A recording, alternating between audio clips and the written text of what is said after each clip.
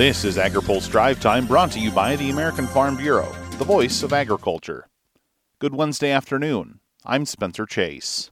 President Donald Trump says tariffs on goods coming into the United States aren't going anywhere. Speaking to reporters today at the White House, Trump says the tariffs could stay on as an enforcement tactic in trade talks with China. No, we're not talking about removing them. We're talking about leaving them for a substantial period of time because we have to make sure that if we do the deal with China, that China lives by the deal, because they've had a lot of problems living by certain deals, and we have to make sure. Trump says U.S. negotiators are headed back to China soon. But we're getting along with China very well. President Xi is a friend of mine. The deal is coming along nicely. We have our top representatives going there this weekend to further the deal. But no, we're taking in billions and billions of dollars right now in tariff money.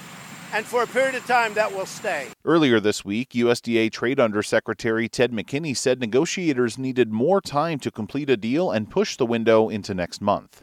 Farm ground is still a pricey investment. AgriPulse's Ben Nulley has more. Land prices remain steadily high despite low commodity prices and low farm income. Randy Dickhut is Senior Vice President of Real Estate Operations at Farmers National Company. Dickhut says land values have surprised many in the ag sector because values haven't dropped off very much. We have the low interest rates, that's for one.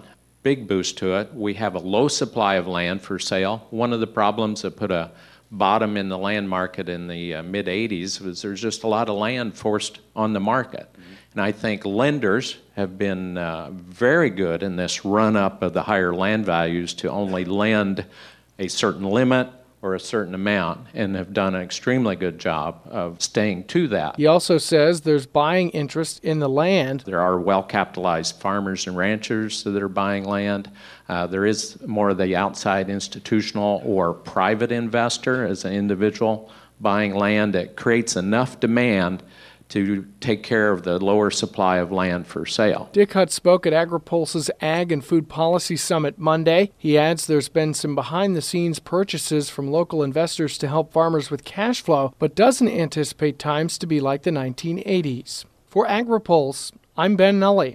Flooding in the western Corn Belt has been in the news for the last week, and a USDA meteorologist says it might stay that way. USDA meteorologist Brad Rippey says warm temperatures and precipitation are in the forecast. As we head into late March and into early April, it does look like the active weather pattern that we've really become accustomed to through the winter and early spring will ramp back up, and we are expecting above normal temperatures and precipitation across the majority of the country. Greatest likelihood of warm weather will be in the east and California into the southwest, whereas above normal precipitation is expected nearly coast to coast from California to the Atlantic seaboard. Just a couple areas expecting below normal precipitation between March 26th and April 1st. Those areas will be the Pacific Northwest, primarily western Washington, and a little sliver of the Rio Grande Valley stretching from southern New Mexico into southern Texas. He says that will continue to stress an already soaked region. Now, we are continuing to watch a number of tributaries of the Middle Missouri running very high, and it is going to take considerable time for things to return to normal. A big point in all this is we've had so many miles of levees breached and broken that repairs are just going to get underway in the next few weeks. So we've got a long period of time where we do have additional vulnerability for some of these communities where any future storms could result in additional flooding, as we just don't have the defenses that we normally have heading into the spring months.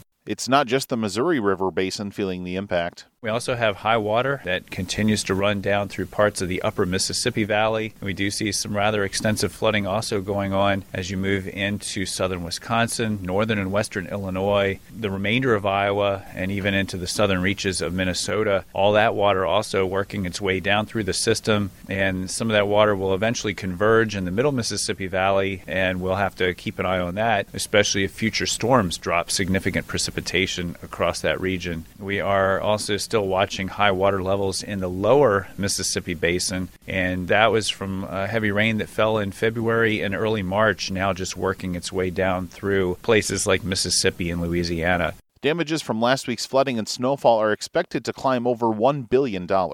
That's all for today's Drive Time, brought to you by the American Farm Bureau, the voice of agriculture. For more agriculture, trade, environment, and regulatory news, visit agripulse.com. Reporting in Washington, I'm Spencer Chase.